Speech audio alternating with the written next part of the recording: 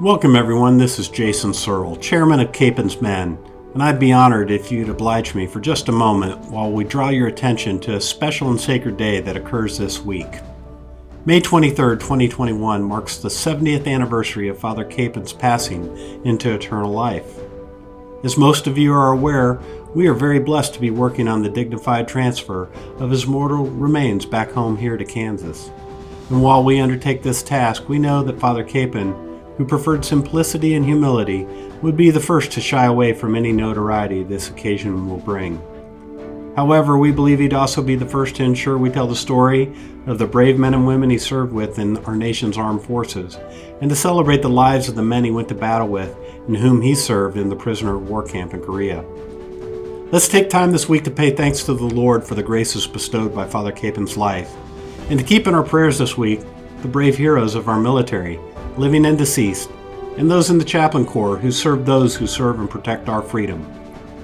We'd also be wise to never forget Father Capen's dying request, not only of his boys to keep the faith, but also that of his captors, asking their forgiveness had he ever offended them. Let's keep hope, courage, and mercy always in our prayers, and pray for Father's example of humility to reside peacefully in us as he peacefully rests in our Lord. Now on to the podcast. Guard and protect us. We as men are meant to guard and protect as sons of God. Guard and protect what is true, what is good, what is beautiful. To guard the proclamation of truth, which is why Jesus Christ himself came.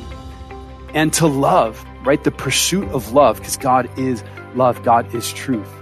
God is the way, the truth, and the life. So we live a different way. We have a mission to guard and to protect. But we can't live that duty if we're not free. Right? Just like you can't come out here to Colorado if you're strapped to your chair and handcuffed and whatever. You're just not free to come, right? If we're not living in freedom, we can't do what we're supposed to do or what we ought to do, because being free is to do what we ought to do. A father, husband, athlete, author, and founder of Varsity Catholic joins us to discuss what is on his heart, and he gives us incredible messages of hope, as well as challenging us to reclaim the primacy of witness we're all called to. Thomas Wurtz joins us from Littleton, Colorado. Welcome to the Foxhole.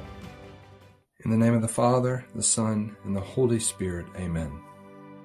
Lord, open my lips, and my mouth will proclaim your praise. Come, Holy Spirit. Jesus, I just invite you into this podcast today. I invite you into the lives of anyone who's downloaded this podcast, Lord. I pray, God, that today we can examine the things that we pursue. And I pray, God, for the courage and the wisdom to cut out the things that are not you. They're not leading us closer to you. They're not making us better men, better fathers, better husbands, better businessmen. And I pray, God, that through the intercession of servant of God, Father Emil Capen, that this holy conversation will give us what we need to be beacons of light, bearers of hope to a world that is sometimes not so light and given in to despair. I pray for Thomas, his ministry, the ministry of Varsity Catholic and Focus, and I pray, God, that today we can be inspired to take the first step of sharing your good news to a world that sorely needs good news right now. I ask all of this to the Sacred Heart of Jesus, through the Immaculate Heart of my Mother Mary, and I ask again for the prayers of servant of God, Father Emil Capen, for myself, for Thomas, and for everyone who's downloaded this podcast today. In the name of the Father, the Son, and the Holy Spirit, amen. Friends, I have the best job in the world.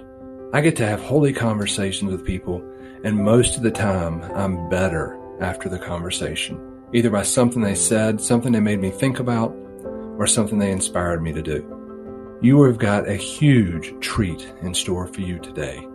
You're going to hear from Thomas Wurtz, an esteemed evangelist, an author, leader of a huge Catholic ministry that's doing incredible work all over the United States. But here's what I'd say to you I felt after talking to him. I was more excited and filled with passion to go out and share the gospel than I've been in a long time. I want to point something out to you about our conversation this time that you're going to enjoy if you pay real close attention.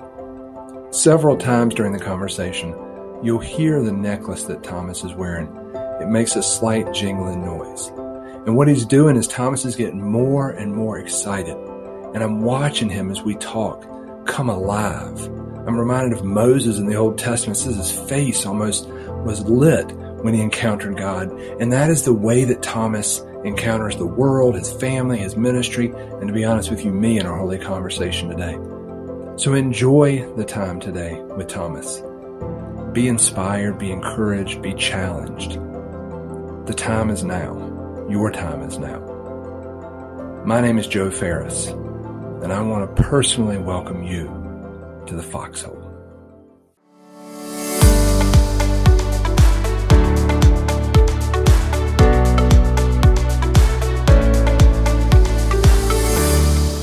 Thomas Wurtz, welcome to the Foxhole, my brother. Joe, good to be with you. What an honor. It is a great honor to have you, man. I feel like we've got like a Catholic celebrity in the house with us today. I'm so excited. If only, yeah. Yeah, well, your intro was super fitting, but I want to go a little further. Just for those that don't have any experience of Varsity Catholic, break open a little bit about what that is for our audience. No, I'd love to. Varsity Catholic, we're part of Focus, the Fellowship of Catholic University Students. So it's fitting to give just a brief of what Focus is. Focus is a apostolate. It's a missionary organization, a lay organization, nonprofit organization of folks that want to serve the Lord, want to build his church, want to proclaim the gospel. So Focus started in 97, and we send teams of missionaries to primarily college campuses across the United States to lead small group Bible studies, to proclaim the gospel, to walk, to mentor with college students that want to go deeper in their faith, that want to be an evangelist themselves. We call that discipleship. So we try to share the gospel. We try to equip people to then go and share the gospel as well. We do that in parishes as well as campuses internationally. So in 2007, we launched an intentional effort to reach college athletes. When you look at a college campus, there's a lot of subcultures, if you will, or different affinity groups. And one of the most influential among those is college athletes. They live a very unique experience of college. And nowhere in the church at that time was there any kind of systematic approach nationally to reach that group of young men and women. And so we decided in 2007, we want to have some of our missionaries dedicated to being intentional with their time, serving college athletes and their needs. Well, Thomas, anybody who's been in the pews the last couple of years is aware of Focus because their missionaries are so good at telling their story and grabbing a cup of coffee with you to share their glory. So I'm uniquely curious why you entered the battlefield for souls in this space in Varsity Catholic. And I know it's tied to some of your Division I athletic work, but just tell me a little bit, why does your heart burn for this part of the church and bringing the gospel? Man, that's a great question. Cut me off if I go too long, Joe. So my experience in athletics was one of success from childhood all the way into college. I played a semester of college football at the University of San Diego, a gorgeous campus in Southern California. And there I failed for the first time in athletics. And it was also there that I was never brought into anything faith related, at least not that I can remember. But even as I left college sports and went into a different avenue of my college experience, my heart was still connected. My identity was still wrapped into athletics. And therefore, my passion was still for those in that world. And as I became a missionary, once I graduated, I still was drawn to athletes. And I said to Curtis, we need to be serving college athletes because the evangelicals have been there for decades. Let's get at it. And he said, great, why don't you do it? And I said, no, thanks. And a couple of years go by. And finally, I'm like, okay, Curtis, let's do this. Let's launch Varsity Catholic. Let's go after the athletic world. And it's been a beautiful thing. And part of it is because athletes need to know the gospel too. And they have, again, like I mentioned earlier, they have a unique experience of college. They can't often come to the Newman Center. Even if they want to, they might not feel comfortable coming to the campus ministry or the Catholic Center, the Newman Centers. So let's go to them. Let's bring them the gospel. The other thing is then you look out at the culture Joe, and this is kind of maybe a different topic, but related enough. You look at the culture, it worships more in stadiums than in churches. Athletics is a massive piece of this cultural pie, and college athletes are an influential part of that. And they have a platform. They have a platform they can use for the kingdom. And beyond that, a lot of them aren't going to play pro ball, but many of them will start coaching, and they'll coach your kids, or they'll coach at a high school, or some of them will coach college and pro. And the platform they'll have as a coach is unreal. It's like a megaphone into people's lives. So they can preach the gospel to their players for decades and decades. And I think beyond that, we have, and cut me off, but we have 1,200 Catholic high schools. If the coaches at those high schools were missionary disciples, were proclaiming Christ, think of what those schools would be like. Think of what those Catholic high schools would be like if their coaches were disciples of our Lord, proclaiming him. And some are, and they have amazing impacts, but they would transform those high schools. Yesterday, I think I saw an article about Catholic schools being a little bit in trouble, and some spaces they'd hit some bumps in the road. So I think there's a space there, because athletics draw families in, they draw people in, 100%. They draw youth people. I mean, and they keep people committed. So I want to hear, Varsity Catholic, I know, has some big time glory stories, people that are everyday names that people listening to the podcast today would have heard of. So share a couple of those with us, places where you just, let's call them home runs, guys that people are seeing out in the world.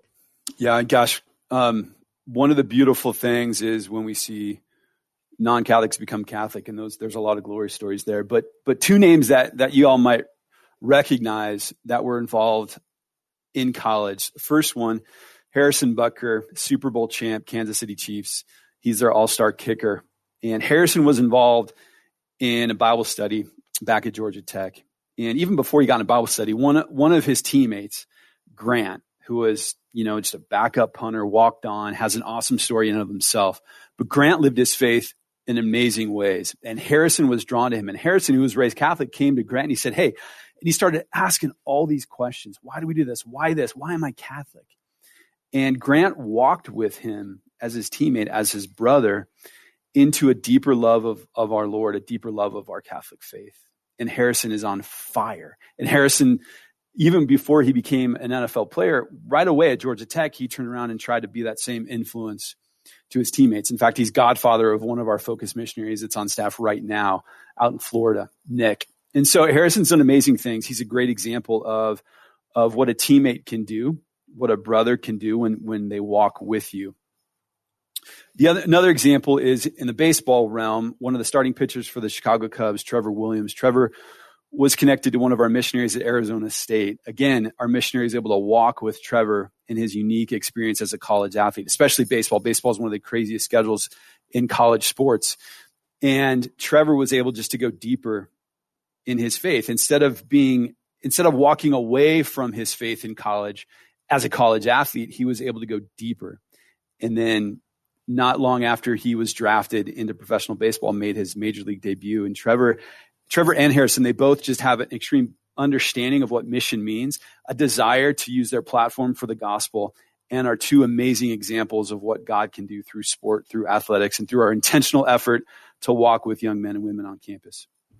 And sometimes that journey is not easy when you're on a team. Yesterday, I seem to remember you talking to me about Mike Sweeney. I remember a story you mentioned to me either yesterday or the day before about Mike Sweeney, and it really resonated with me just about how hard it can be to live a righteous life in the craziness of professional sports. So I don't know if you remember it. I'd sure love to hear it right here from folks listening. Yeah, Mike Sweeney is one of the greatest in terms of Catholic athletes out there.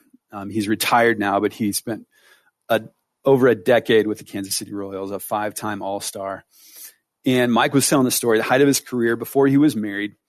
They're playing a game, and above the dugout for the Royals is this lovely young woman who is holding up a sign that says, "Today's my birthday. I want a kiss from Mike Sweeney." And Mike, tells the story in the way Mike Sweeney can do it. He's like, yeah, she wasn't dressed for church. Let's put it that way. But after the game, one of his teammates comes up and he says, "Hey, Mike, do you see that girl above the dugout? Do you want a kiss from you?" And blah, blah, blah. Mike said, "Yeah, I saw her." He's like, "Here, I got her number for you." So Mike takes the number, crumbles it up, and just throws it on the floor. Not interested. Later on, as they're on the bus, they're traveling, the guy's in the back, Mike's up in the front. The guy just starts yelling at Mike. He's like, Mike, what's the matter with you, man? What'd you throw that number for? Mike, are you gay? And doing all the stuff as, guys can do to one another. Of course, Mike's an intense personality, and Mike just wanted to go back and, knock the guy in the face. But of course, that's not what Mike does. And he just took it, and he sat there and he took it for the Lord. And he tells his story. He's like, it was like someone was throwing darts at my heart, and I just wanted to take those darts for our Lord. And I love that story because it's such a great example of what we as men need to do today in our culture, to step out, to be willing to be a witness to Christ, and be willing to take any darts that the culture is going to throw at us, our neighbor is going to throw at us, our coworkers are going to throw at us, our family is going to throw at us, and just say, I'm taking those for our Lord. He took worse for me. I can take a few for him. So with that said, it brings up two questions in me. One, you're out in the world, Thomas. You're seeing what an average guy. I'm not talking about a guy that's on a professional stage. I'm talking about the ordinary guy that got up this morning and went to work. What are the darts you're seeing the average guy bump into a lot? And then, if you don't mind, there's no connection in these two questions, but I'd love to see you try to figure this out. This is just how my brain works. But why is it that we can talk about sports so easily? Like we'll go, if I'm a Bengals fan, I'll talk about the Bengals all the time. But for some reason, that transition to here's my struggle and here's how the Lord is walking with me, I can't do that as easily as I can fuss about the fact that we never win a playoff game. So can you figure out the two of those maybe? And as I throw you a curveball here on this podcast and tell us. I'll knock it. Yeah, we'll swing, Joe. Maybe I'll miss, but I think I'll start with the end of that question. We like to talk about sports. It's easy for us to talk about sports. I think because it's outside of us, and it really doesn't take any kind of intimacy to talk about sports. It's something external that's entertaining. It's fun and it's easy, right? I mean, maybe I want to put my reputation on the line to defend a team in the middle of the playoffs, but usually it's just talking about something that's happened outside of us. So it doesn't take a lot of vulnerability, right? I don't want to overuse that. That term can be overused, but it doesn't take a lot of vulnerability for us. We just talk about these guys that were out there that did this thing, and well, wasn't that interesting? So I think it's just easy for us, and that's okay. I mean, sports at the professional level, it's entertainment, so it's okay for us to be able to talk easily about that. And it is an entertaining, exciting thing to participate as viewers. So I think that might be part of it. But getting then to the question of the darts in our culture are the things that actually take some skin in the game from us. One of the big things I think is openness to life. As Catholics, we're called to be open to life in marriage. And I have a buddy of mine I think he's got 3 young kids, and already his colleagues are asking when he's going to get snipped. Like, when's he cutting it off? Right? So I think that's one where automatically we're going to get jeers. I have 5 little kids. And the other day, my wife's at the library getting out of the car. I think she only had 3 or 4 of them. She didn't even have all 5 at the time. Some old lady sitting on the bench makes some snide comment about the kids, right? Like, so I know that's one of the things, openness to life, that we're going to take darts for. I think related to that is just living differently, right? As Catholics, we don't need to be look like we're aliens in the world, but we do have to live differently, right? Like, how do we hold ourselves? How do we carry ourselves? What are the things that are important to us? And are we living in such a way that people know that we're different? They know we're Christian. And so that could be a whole slew of things, but I think openness to life is one of those. I think the gender issues, the transgender issues, gay marriage, defending marriage between a man and woman, those are other ones that we're already seeing we have to start taking darts for. And it's sad because I think those are big darts that are going to be coming at us in the workplace, through the government, through all kinds of different venues.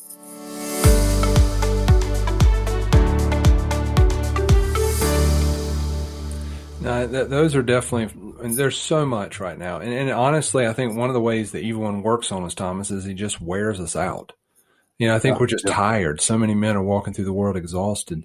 So I want to move into, there's a crisis for sure. Any meeting I go to in the Catholic world talks about the great crisis in the church. Yep. I'm curious, especially for your expertise would be in the young adult world. You served as a focused missionary. You've several times mentioned not a Catholic celebrity, but like Catholic royalty with Curtis Martin. So I want to know, a little bit of, from your experience, not only in the world, but just your day-to-day life experience, why are we losing all the young adults when we send our children to college? That's such a tough question. And I think it's been the last week that I'm slow, Joe, like in my head, I'm not the smartest guy, but I think you look back a generation, 2 generations, we basically had a Christian, slightly Catholic culture in the United States, right? In the 50s, 40s, kind of anyway. It's not like Christendom, but we had a pretty good culture, conservative Christian values. And I think the Catholics at that time, they did the things that they were supposed to do, but perhaps a number of them didn't actually have a living relationship with Jesus Christ. They didn't have that burning friendship, but they did the right things because the culture helped that. So they were culturally Catholic, right? Even if they looked staunchly so. But they didn't help their children, the next generation, have that same relationship with Jesus Christ. And at the same time, the culture was going the wrong direction. So the Christian elements of the culture were starting to dissipate. And so it became easier to go to Mass less frequently because you didn't have the cultural influence, right? I don't have a personal relationship with Jesus Christ, but I'm going to go to Mass because the culture is supporting that. When the culture gets worse, I don't have a relationship with Jesus Christ. I'm going to go in Easter and Christmas because I know I should still probably go to Mass because that was my parents are Catholic. I grew up in that, right?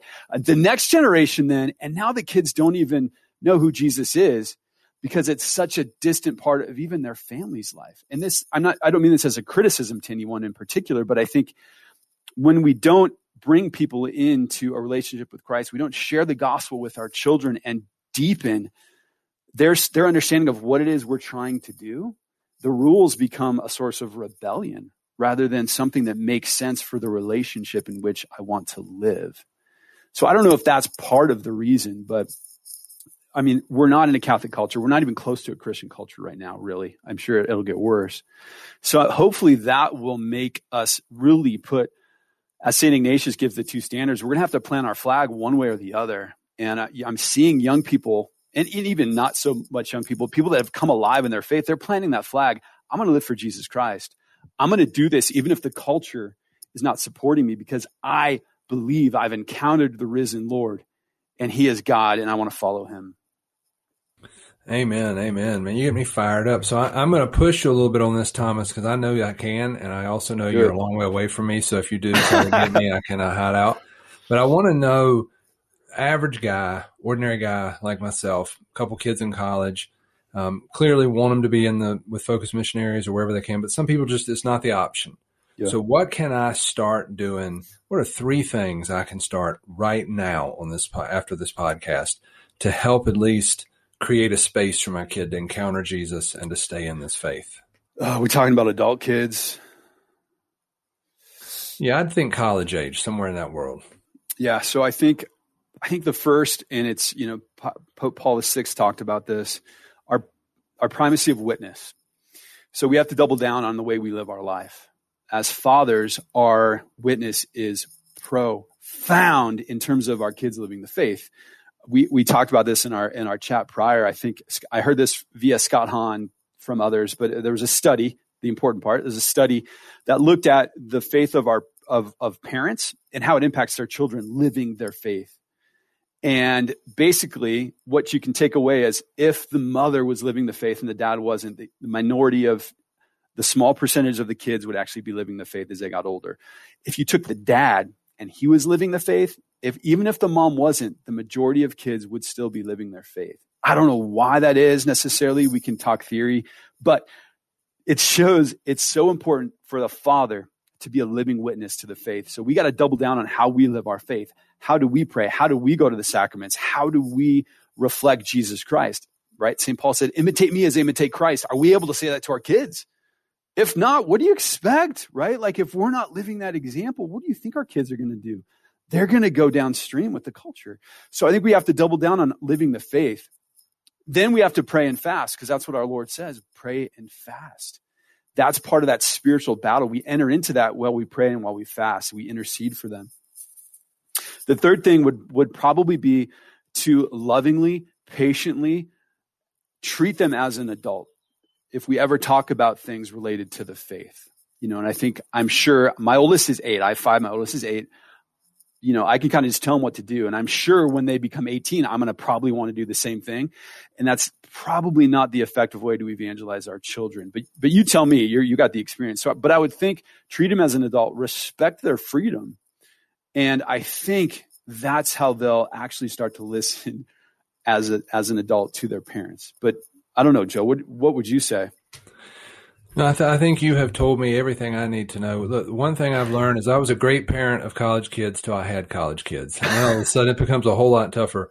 But if you're listening to this podcast, I might challenge you right now just to hit pause, say a prayer for your kids, maybe send them a text just telling them you love them and that you're worried about them or thinking about them. Not worried about them, just thinking about them. I agree though. It's not, we're not going to get them all back. We didn't lose everybody at once. And we're not going to get them all back without small movements toward the heart of Jesus, which is going to draw them back in. I'm going to ask you, there's something you've done, Thomas, that just challenged me. I think you learn a lot about a person by figuring out what they pursue. What are you chasing after? And that's basically the first thing you just said. That becomes who you are.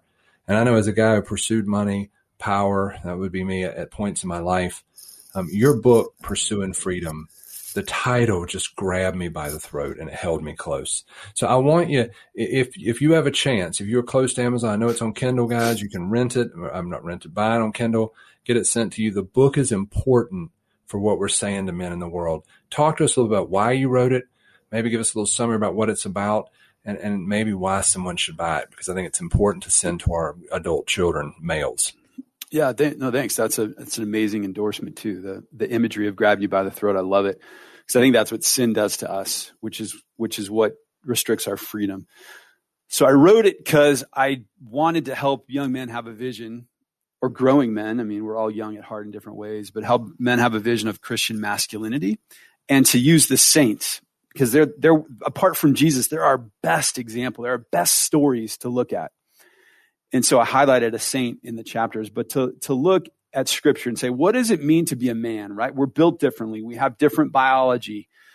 The great story that I've shared, a few years ago, my daughter, not the middle of the night, but the start of the night, she should be sleeping. She comes in, she says, I heard someone at the window.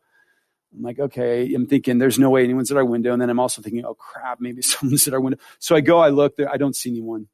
I'm like, okay, babe, I'll go out and look, because she's still nervous. So I grab a weapon or two or something and flashlight, whatever, go outside and look.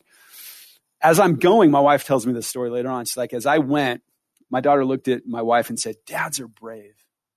And I hope dads are brave. I hope I'm brave. But there's something why I didn't send my daughter out or my wife out. I went, right? There's something about us as men that's different. We're bigger, faster, stronger, because we have testosterone. Our biology is different. But that means we're made to do something different. In Genesis 2:15, God has made the Garden of Eden. He's made Adam. He shows him paradise.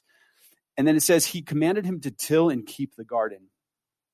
Not very inspirational. Till and keep? What does that mean? Like I'm supposed to pull weeds and for most of my life, I think Adam is a gardener, which is great. I have a garden. Farmers live a heroic life, but it's more than just make food in the Garden of Eden. And you look at the Hebrew word for keep, it's shamar, which can be translated many ways. Keep is one of them. But I like the idea of guard and protect. And I think it makes more sense when you look at the context. Guard and protect. We as men are meant to guard and protect as sons of God. Guard and protect what is true, what is good, what is beautiful. To guard the proclamation of truth, which is why Jesus Christ himself came. And to love, right? The pursuit of love, because God is love. God is truth. God is the way, the truth, and the life. So we live a different way. We have a mission to guard and to protect, but we can't live that duty if we're not free, right? Just like you can't come out here to Colorado if you're strapped to your chair and handcuffed and whatever, you're just not free to come, right? If we're not living in freedom, we can't do what we're supposed to do or what we ought to do, because being free is to do what we ought to do, right? And our biggest enemy, the biggest menace that enslaves us is sin, right? Christ came that we may be free. He came to free us from sin and death, which enslaves us. So help me out, Joe. I'm going on a lot of different ways and I could keep going, but again, the freedom to do what we ought so we can live our mission as men. No, look, Thomas, you wrote the book. I didn't. So I'm just going to tell you, the book is fantastic. I've read through it several times, and I'm even going to give a teaser. I'm not even going to tell you how to. In the book, you tell the story of Therese of Lisieux's dad. And I read it 3 times today. I've read Saint Lives for 20 years. I've been reading Lives of Saints, and it stopped me in my tracks. So I'm just going to tell you, go buy the book. You'll read that part. You'll email me. You'll email Thomas, and you'll say that's a legit story. So in doing research about St. Louis Martin, it was then I'm like, I want to name my next son Louis. Louis Wurtz is 10 months old. So thank God my wife liked the name too. So we named our fifth kid after him. So that's awesome that you called out his story in particular. It's crazy. It's amazing. And I love Therese. I mean, when I was like, oh, he's not going to say something I don't know about that. Oh yeah, he did.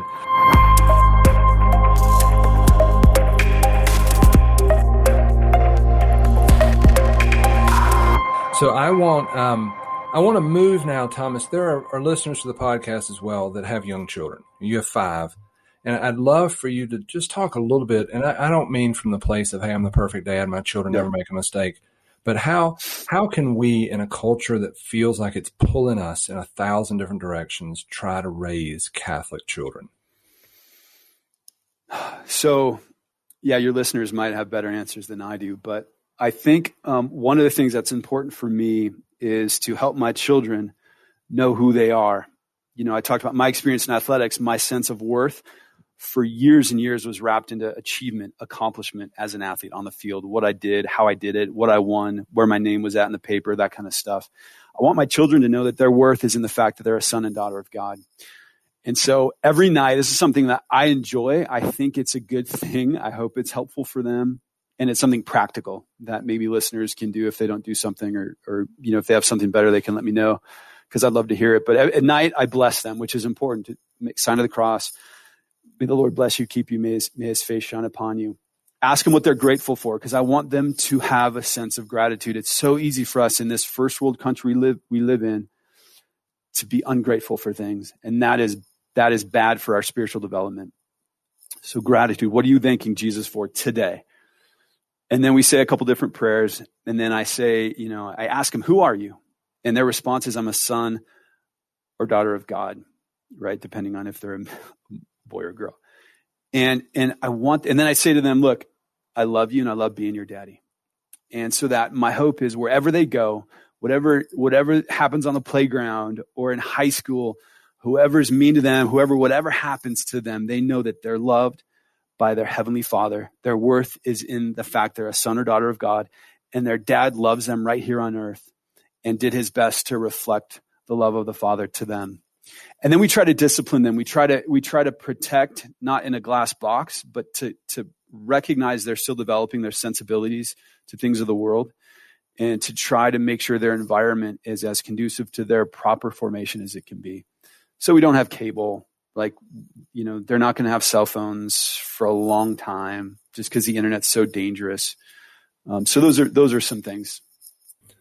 That's good advice. And even if you're a grandparent listening, I mean, you can pray for your grandkids from afar. You can keep them in this space of grateful. I mean, we live in this world that is, Thomas is exactly right. It's positioning us to constantly be seeking what we're not in or where we're not. And what a blessing to Thomas just to kind of call his family back to the moment that they're in. I look back at my children. I have a 24-year-old now married and think, gosh, I remember when he was 8 years old. It almost seemed easier. I mean, it's fun. We can play golf together and talk, but it's still a new place. So Thomas, before I let you go, you're a speaker. You speak all over the country. You're an author. You're running part of a huge ministry in the Catholic world. I just want to give you, which is kind of scary to give to a speaker or a preacher, just an open mic here for a few minutes. Anything you want to pass on to our audience, men, some women listen, children, families, anything you just say, this is what the Lord's put on my heart to share before we close up. First off, Joe, thank you for what you do. Thank you for your voice and for the opportunity to be with you today.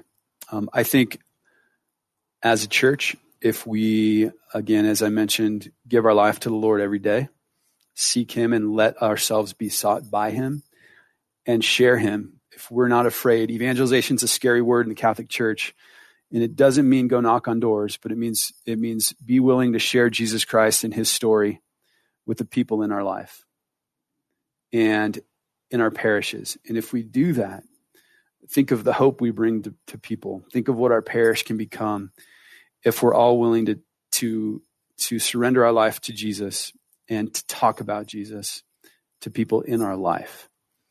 And so that's my hope, my encouragement. That's why since 2001, I decided to work for Focus as a missionary, because the gospel changed my life. Jesus changed my life because I didn't know him. And when I met him, everything is different. And the world needs hope. The world is living that silent desperation, and Jesus is the hope. And so I hope we can do that. I hope we can be strong in our families. If your marriage is rocky, call a marriage counselor, call a marriage coach. There's some beautiful resources in the Catholic world, and invest in your spouse so that your children can understand how significant their home life is, and that it's a place of safety, a place of love. Because that's how we're going to change the culture. Knowing Jesus Christ, sharing him, and making sure we have strong marriages and families. There you have it, friends. That is straight from one of the big, strong Catholic ministries that is going strong and doing great work all over the United States in a whole bunch of different schools. So, Thomas, I want you to be assured of the prayers of Capen's Men. I want you to be assured of my personal prayers for you, for your family, for your ministry. And I just want to ask you if you would just pray us off the podcast today. It would be huge for me personally, and for I know those listening as well. Thank you, Joe. I'd love to. In the name of the Father, and the Son, and the Holy Spirit. Amen. Father, we love you. We thank you. We praise you. Your goodness is overwhelming. Your mercy is tremendous. And we thank you for all the love and grace that you pour down upon us. I want to pray for each and every one of us here gathered listening, that you can continue to draw us closer to the Sacred Heart of your Son, that you would give us strength, you would give us confidence in you and your goodness, confidence in our worth as your sons and daughters. And in that you can transform us. You can make us the light. You can make us salt to the earth. You can make us the saints that you've called us to be. We thank you for the grace of that calling. We thank you for the church you've given us. We thank you for the crosses in our life. Help us to carry them with a greater faith and devotion, knowing that it's a sign of your affection for us. Father, transform us in ways that we can't even imagine, in ways that will just make us shine as an amazing light piercing the darkness. Transform this culture, transform our parishes. We pray for the priests in our life, that they can just be tremendous witnesses of Christ to the world, to the parish. We pray for all of our children that are on our hearts right now, for those that have strayed away from the faith, that they may come back. Father, bring them back like the prodigal son. Go find them for us like the lost sheep. We pray that we can be faithful to your will in our life, that in any way that you want us to serve you, we will surrender to that as Our Lady did, and we can follow her example. Father, we pray all these things. We ask all these things in the holy name of Jesus, your Son. Amen. In the name of the Father, and the Son, and the Holy Spirit. Amen. Thomas, thank you for your encouragement for us to live our faith and reassuring us of the impact that we can have on others. For us as men, those stories that you shared of the athletes and the impact that others had on their lives, I think gives us hope that we can make a difference in someone's lives. But honestly, it was your focus on the impact that we can have as fathers that gives us our challenge this week. Now, obviously, this challenge doesn't apply to all of our listeners, but I think it's a powerful challenge for us as fathers that I don't want to miss. And that's to take up Thomas's suggestion of blessing our children. Now, that might look different depending on whether our kids are young or old, but those four main parts that Thomas mentioned are huge. And those are 1, to bless them, 2, help them focus on a gratitude for that particular day, 3rd, to help them focus on their identity as a son or daughter of God, and 4th, just to say, I love you and I love being your dad. Now, this fatherly blessing is deeply biblical, and it's a great way for us as fathers to intercede for and to impact our children. Thanks for joining us today in the Foxhole. Until next time, stay humble and stay holy. We can surely expect that in our own lives there will come a time when we must make a choice between being loyal to the true faith or of giving allegiance to something else which is either opposed to or not in alliance with our faith. O God, we ask of Thee to give us the courage to be ever faithful to Thee. Blessed are they who suffer persecution for justice' sake, for theirs is the kingdom of heaven. May the blessing of God the Father, the Son, and the Holy Spirit descend upon all of you. Amen.